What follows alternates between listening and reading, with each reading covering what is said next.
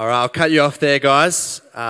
Really interesting. I'm so grateful to have Pastor Andy with us tonight. Andy was a previous pastor here at Oakton, but you left us. Yep. Well, we kind of sent you. Do you want to describe that history and where you been? Yeah, it was started here in 2012, but actually grew up here in this church. So it's a special place in my heart. It's been an incredible blessing to me to be part of this church.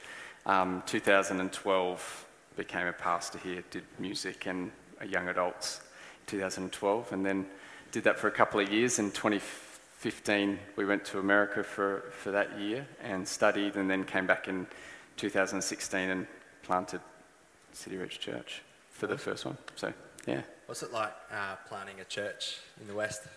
It's a big question.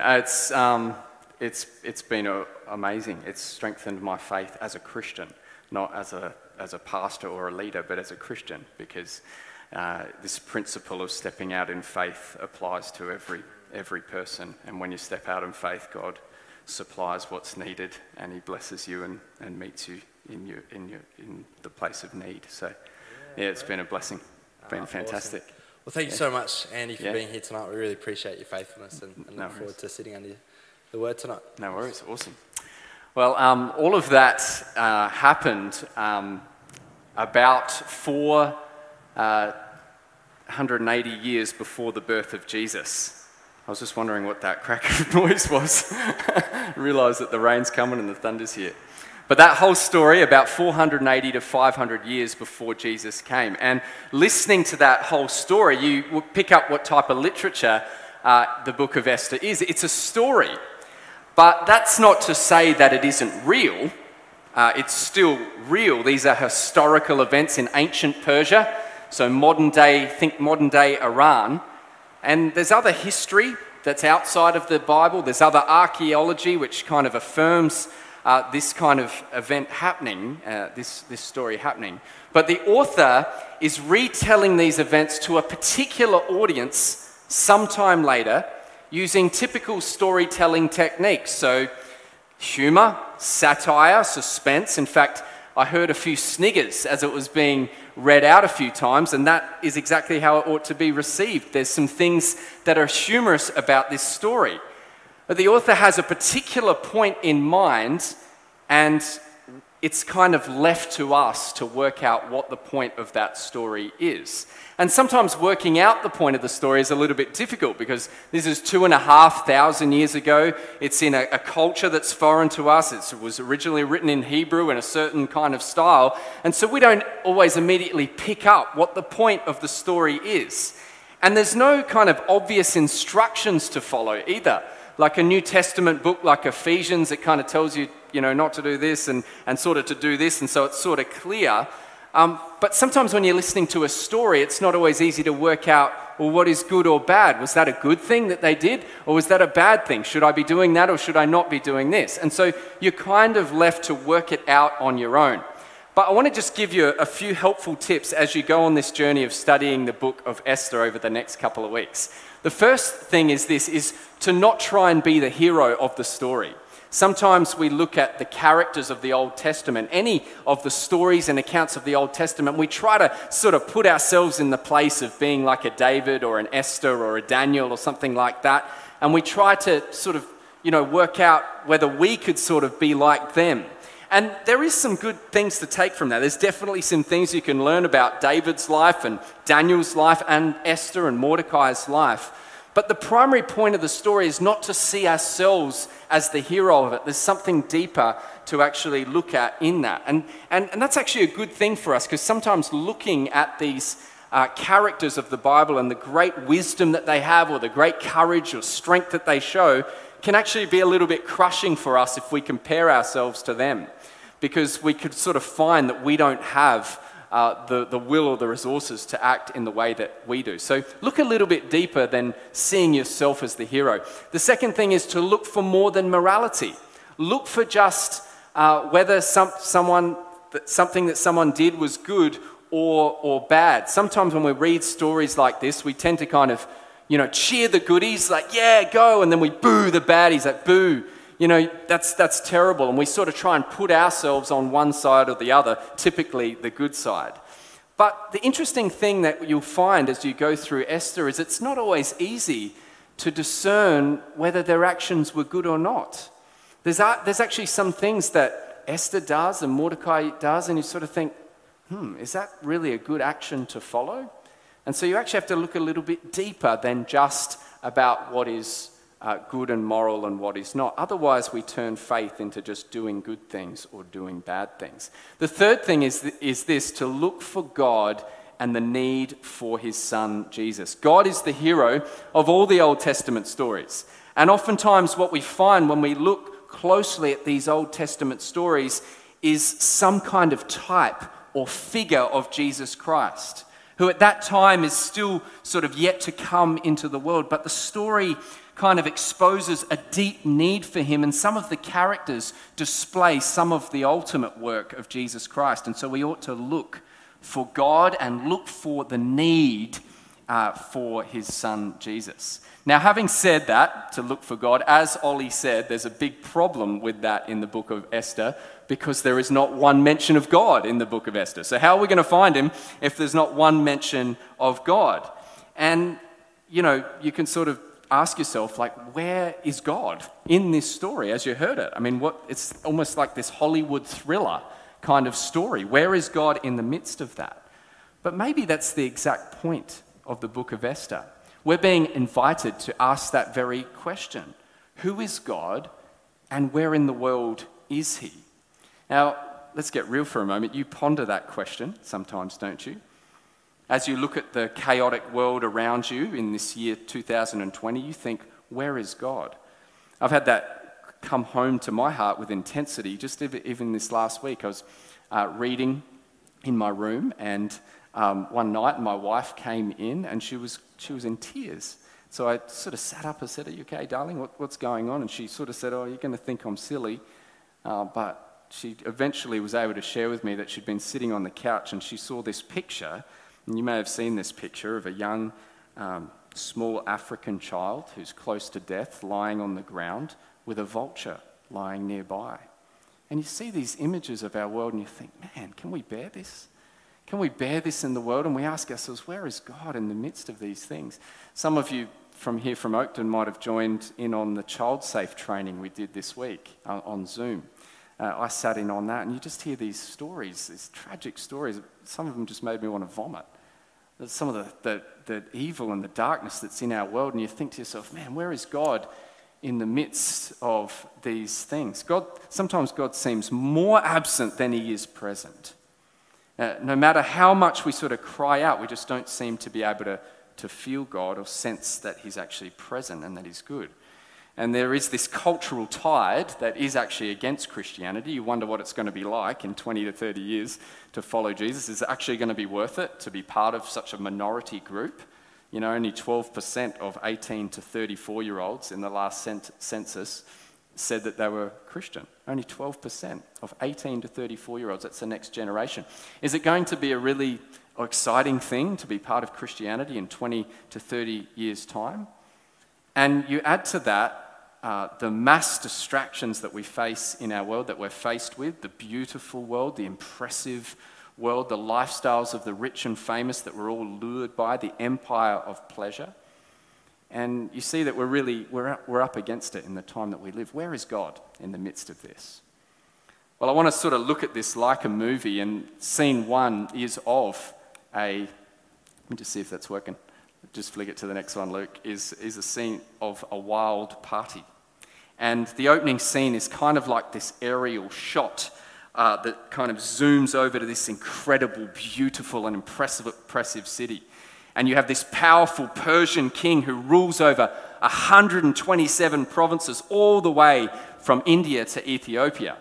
And we're taken into his kind of winter royal palace of this king who decides to throw off this wild party so that he can show all his glory and his power. Nothing less than a 180-day party will do. It's going to take 6 months to show off this guy's power and his glory, and to show all the nobles and the governors of all the 127 provinces just how great he is. And when that party's over, at the end of the 6 months, he throws this further 7-day party for all the people in the headquarters, kind of like all the plebs, you know, who they're included in for this all-you-can-eat, kind of all-you-can-drink sort of party. And we're being shown in the text, you actually see it in chapter 1, how lavish this thing is. The author goes to an extent to show us this. There were white cotton curtains, and there's violet hangings fashioned with cords of fine linen, silver rods and marble pillars, and couches of gold, marble, mother of pearl, drinking from gold vessels. And there's no restrictions on drinking. And this is the kind of modern image that I get. This is kind of like Leo from The Great Gatsby. Verse 8 says, "For the king had given orders to all the staff of his palace to do as each man desired." And so it's loose. Or why the wild party? It's not just for fun and debauchery. No, the king wants everybody to look at him like this. To look at him with amazement. You are glorious. There's this aura that he wants around him. The glow of greatness. But then from verse 10, we move to scene 2, and a royal scandal that is brewing. It's the final day of the feast, so 6-month and 1-week party. And it's coming to an end, and the king's heart is merry with wine, which is the Bible's way of, saying he's drunk. And he calls for his wife, the queen, Vashti, to be brought out in front of everyone so that pretty much everyone can ogle her, because she's very beautiful. Sorry, ladies, this is quite blokey. And we're specifically told that she's beautiful.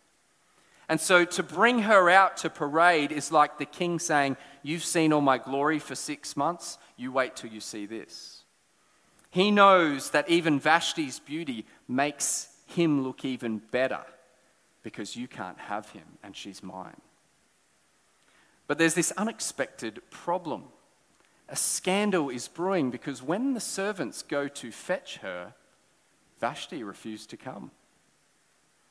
And all the women here go, "Yeah, you go, girl." Christopher Ash, one of the commentators, quite humorously said this: "You can see it now. Vashti says no." Hashtag Vashti says no. This is an incredible scandal for the empire. A total embarrassment for the king, and he's having this full-blown tantrum because this is the worst possible way for the 6-month party to end. How humiliating for his ego. But for all of us who are watching this unfold, we think this is actually quite funny. This is quite hilarious. In fact, we're all supposed to be doing something like this. We're all supposed to be laughing. The author wants us to see how funny it really is that Vashti has said no. Because think about it. Here you have this impressive king who rules over 127 provinces with wealth to throw a 6-month and 1-week party, and he can't even get his own wife to obey him. This is ridiculous. This is a scandal. This is a joke. And maybe at this point of the story in chapter 1, we're learning that the impressive empire isn't actually that impressive after all. And so scene 3 is like this hilarious PR mess, a public relations mess. All the political strategists of the king, they're sort of ushered into the palace to kind of fix the scandal.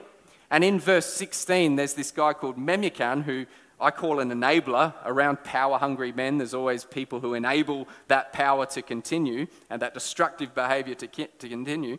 And here's this perfect piece of bait for the king, who is so concerned about appearances and his ego. And he says to the king, "King, not only has Vashti done wrong to you, but to all the men of the city.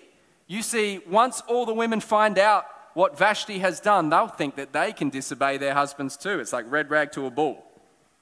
He's trying to kind of bait him. In other words, we've got to get on top of this potential uprising of women across all the land.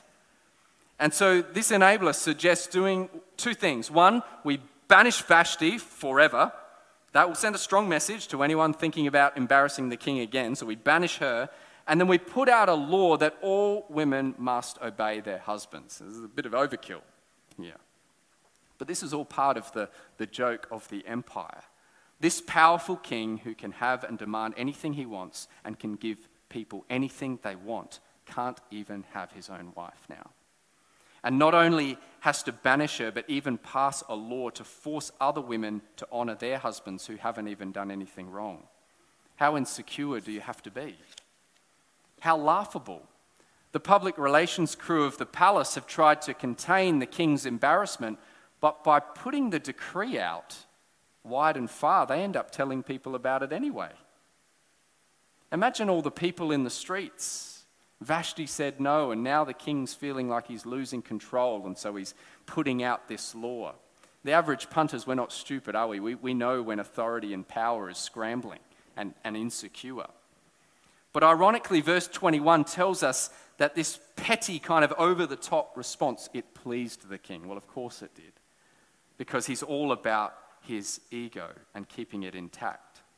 I wonder if you ever find yourself kind of laughing a little bit inside, sniggering at the empire, at seeing the world around us. I mean, sometimes the policies, the plans, the grand statements of their success and glory kind of only end up with egg on their face. The empire we live in looks impressive with its beauty and enticements and leaders and social media influencers, but peel back the layers and it's actually a bit of a joke. It's not that impressive at all. Our Western celebrity culture seems like one big hilarious PR exercise to clean up images and egos. And we can either lust for a piece of that too, or we can sit back and kind of laugh because it's all folly. Well, scene 4 is what you might call a grubby beauty pageant. It's a few years later, and the king has been off fighting the Greeks. In fact, it's pretty much this movie happens in this period. I'm not kidding.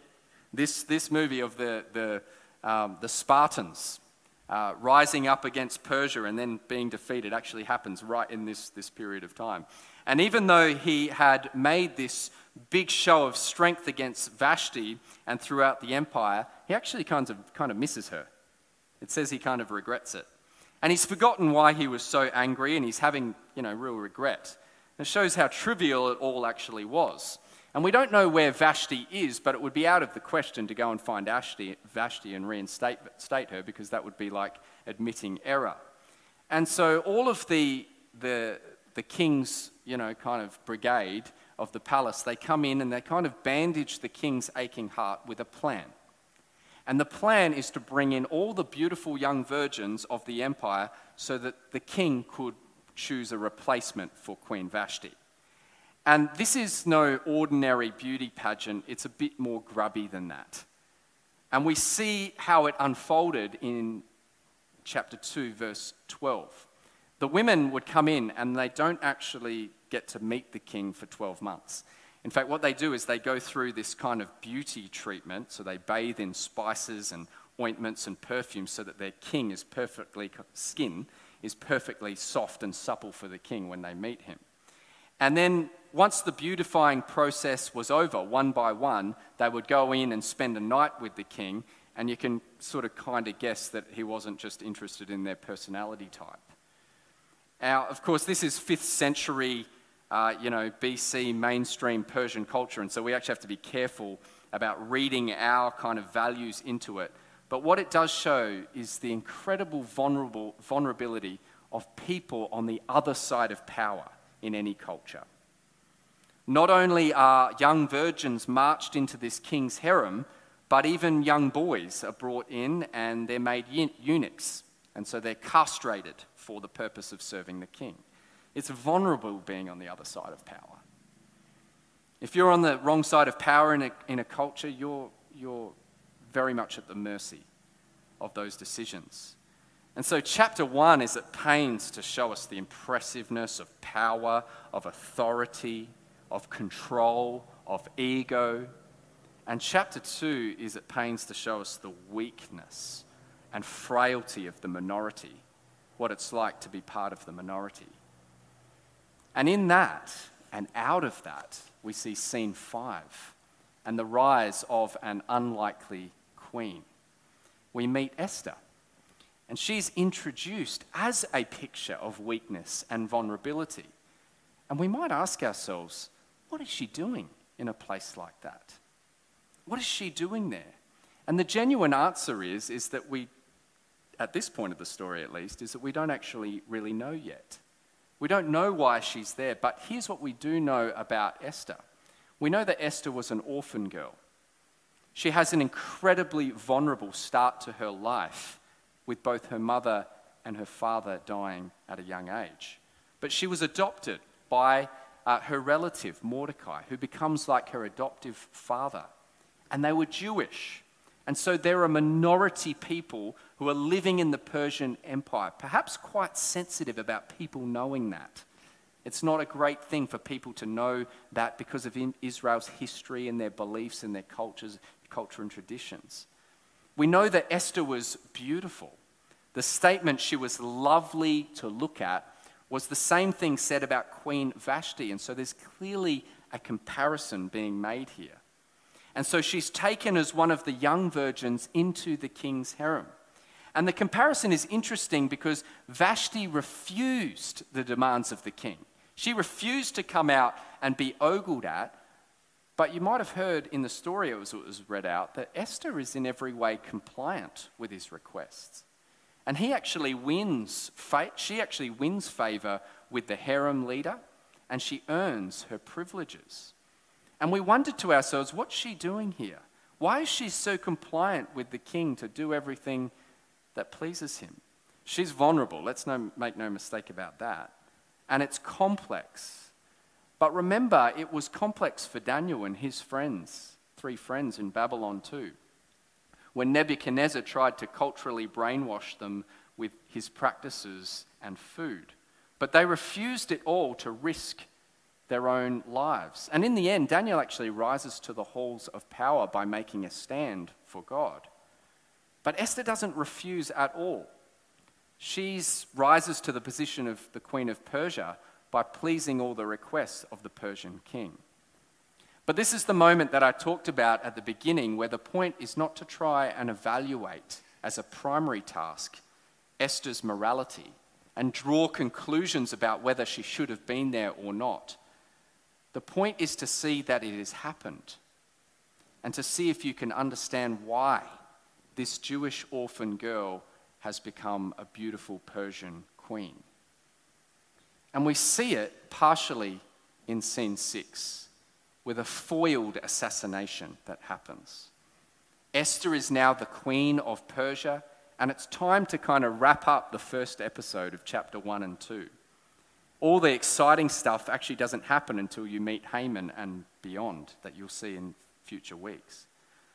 But before it does move on, there's a little teaser of what is to come at the end of chapter 2. You see, Mordecai, Esther's cousin, her adoptive father, is at the city gate, and he's some kind of civil servant.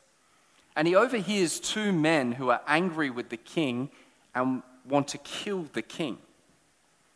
Well, unlucky for them, Mordecai has a link into the palace now, doesn't he? That he didn't have before, because Esther is the queen. Well, he feeds the information to Esther about the plot, and Esther feeds the information to the king, and it's found to be true, and those 2 fellows are hanged. And this little episode is over, and it's recorded in the king's book, which is a very important fact for something that happens later on.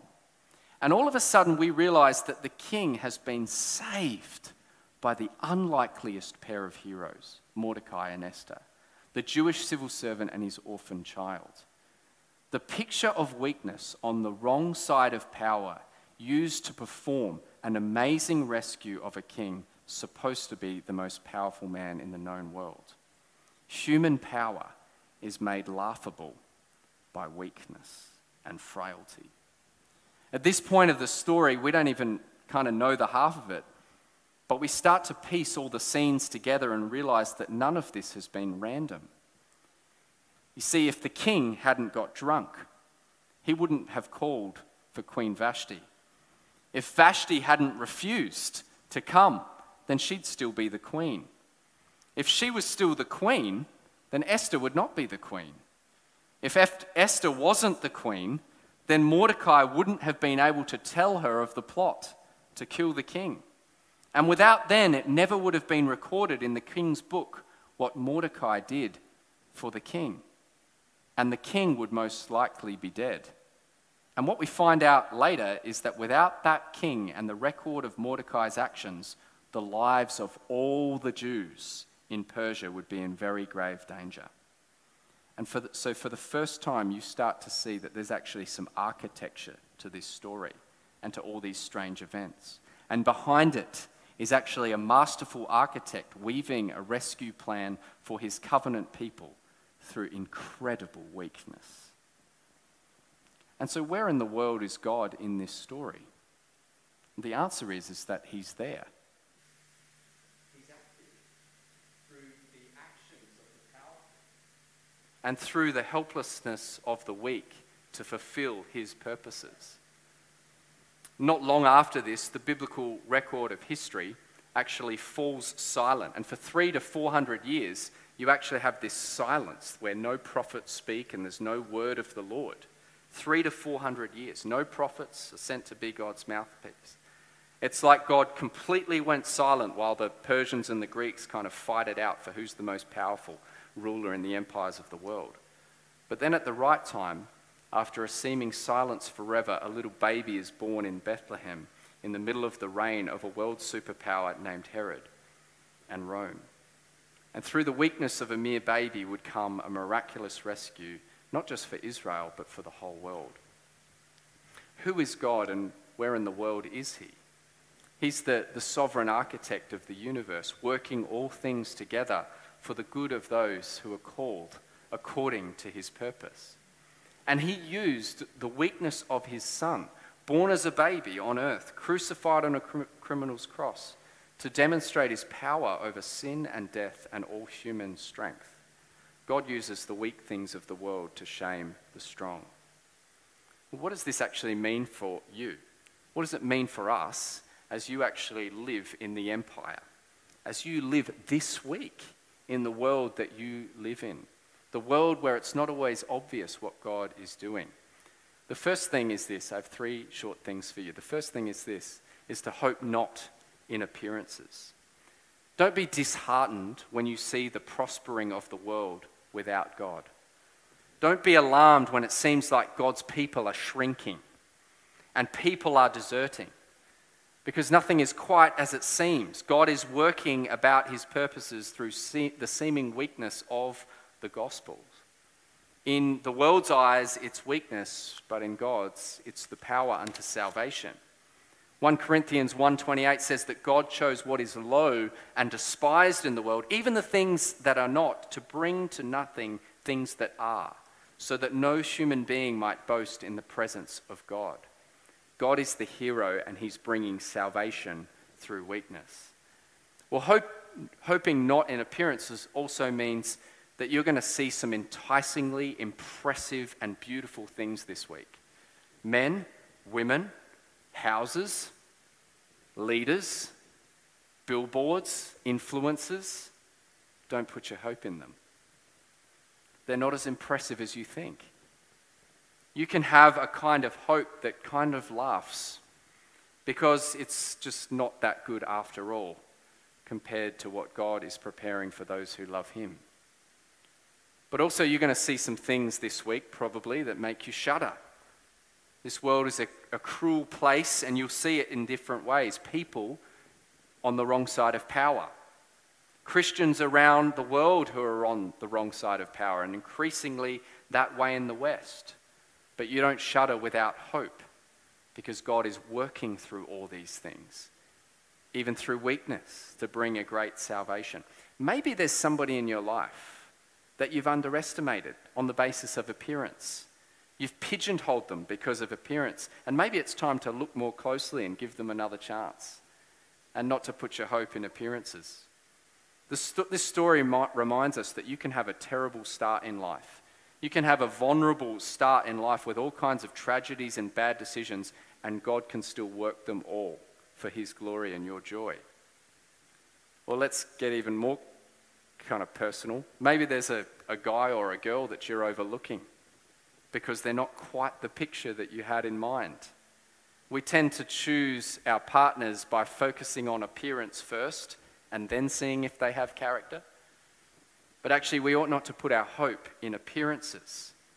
We ought to trust God and look to God and see how God might be working something that we didn't expect. What about in the church? God works through impressive types, doesn't he? Only the impressive types. He works through people with all the gifts and the charisma. But maybe it's time to look more closely and show no partiality, because God uses the weak things of the world to shame the strong. So that's the first thing out of this message. Hope not in appearances this week as you live in the empire that we live in. The second thing is this: remember God's coincidences. Remember that in Exodus, if you remember, God sends plagues upon the bad guys. And then he opens up the Red Sea, and in Daniel, he shows up in a fiery furnace and shuts the mouth of hungry lions. And often in times of difficulty, we're looking for a miracle moment like that too. And it's not that we shouldn't ask, we should. We should ask for that. But the book of Esther reminds us to also look for God in the ordinary too. To look back on your life and to see how God has used all the hard things, the painful things, the broken things, and how he has been working even in weakness for our good. I see that in my own life. I look back and I remember some times of deep wounding in my life. I couldn't work out what God was doing in my life. But without those things, I wouldn't have learnt the serious lessons that I've needed to learn in order to do what I'm doing now. I would be far away from God today if I hadn't experienced those things. But even through my wrongdoing, he has led me to himself to be part of his rescue.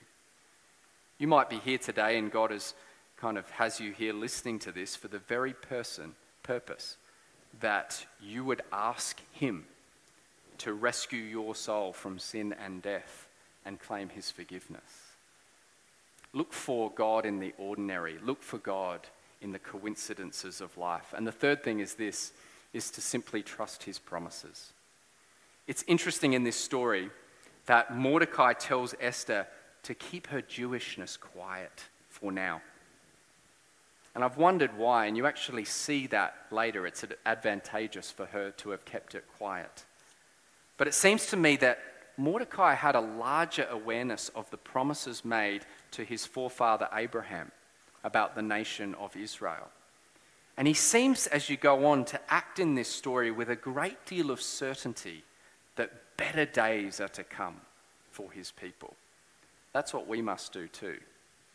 We have to live in the empire not on the empty promises of the empire, but on the promises of God. The reality that there are better days to come. The promise of a future deliverance to come. And those days will certainly be better. Well, King Ahasuerus' kingdom was so big that it took 6 months for him to show off the glory of his kingdom. Did you know in Ephesians 2 verse 7 it tells us that in the coming ages, these better days to come, Jesus will show us the immeasurable riches of his glory and grace? You know, it's going to take all the ages of eternity to show you the greatness and the glory of that. You're not going to get bored in heaven. It's going to take a lot longer than 6 months. It's going to take all the ages of eternity to show you how good he is. And that's the promise, is to trust in Jesus Christ, in the empire that we live in. It sounds like foolishness. It really does. It sounds like weakness, but it's the power of God unto salvation. It's the way that we can actually hope with some laughter. And it's the way that we will sometimes shudder at the cruelty of this world, but not without hope. Let's pray.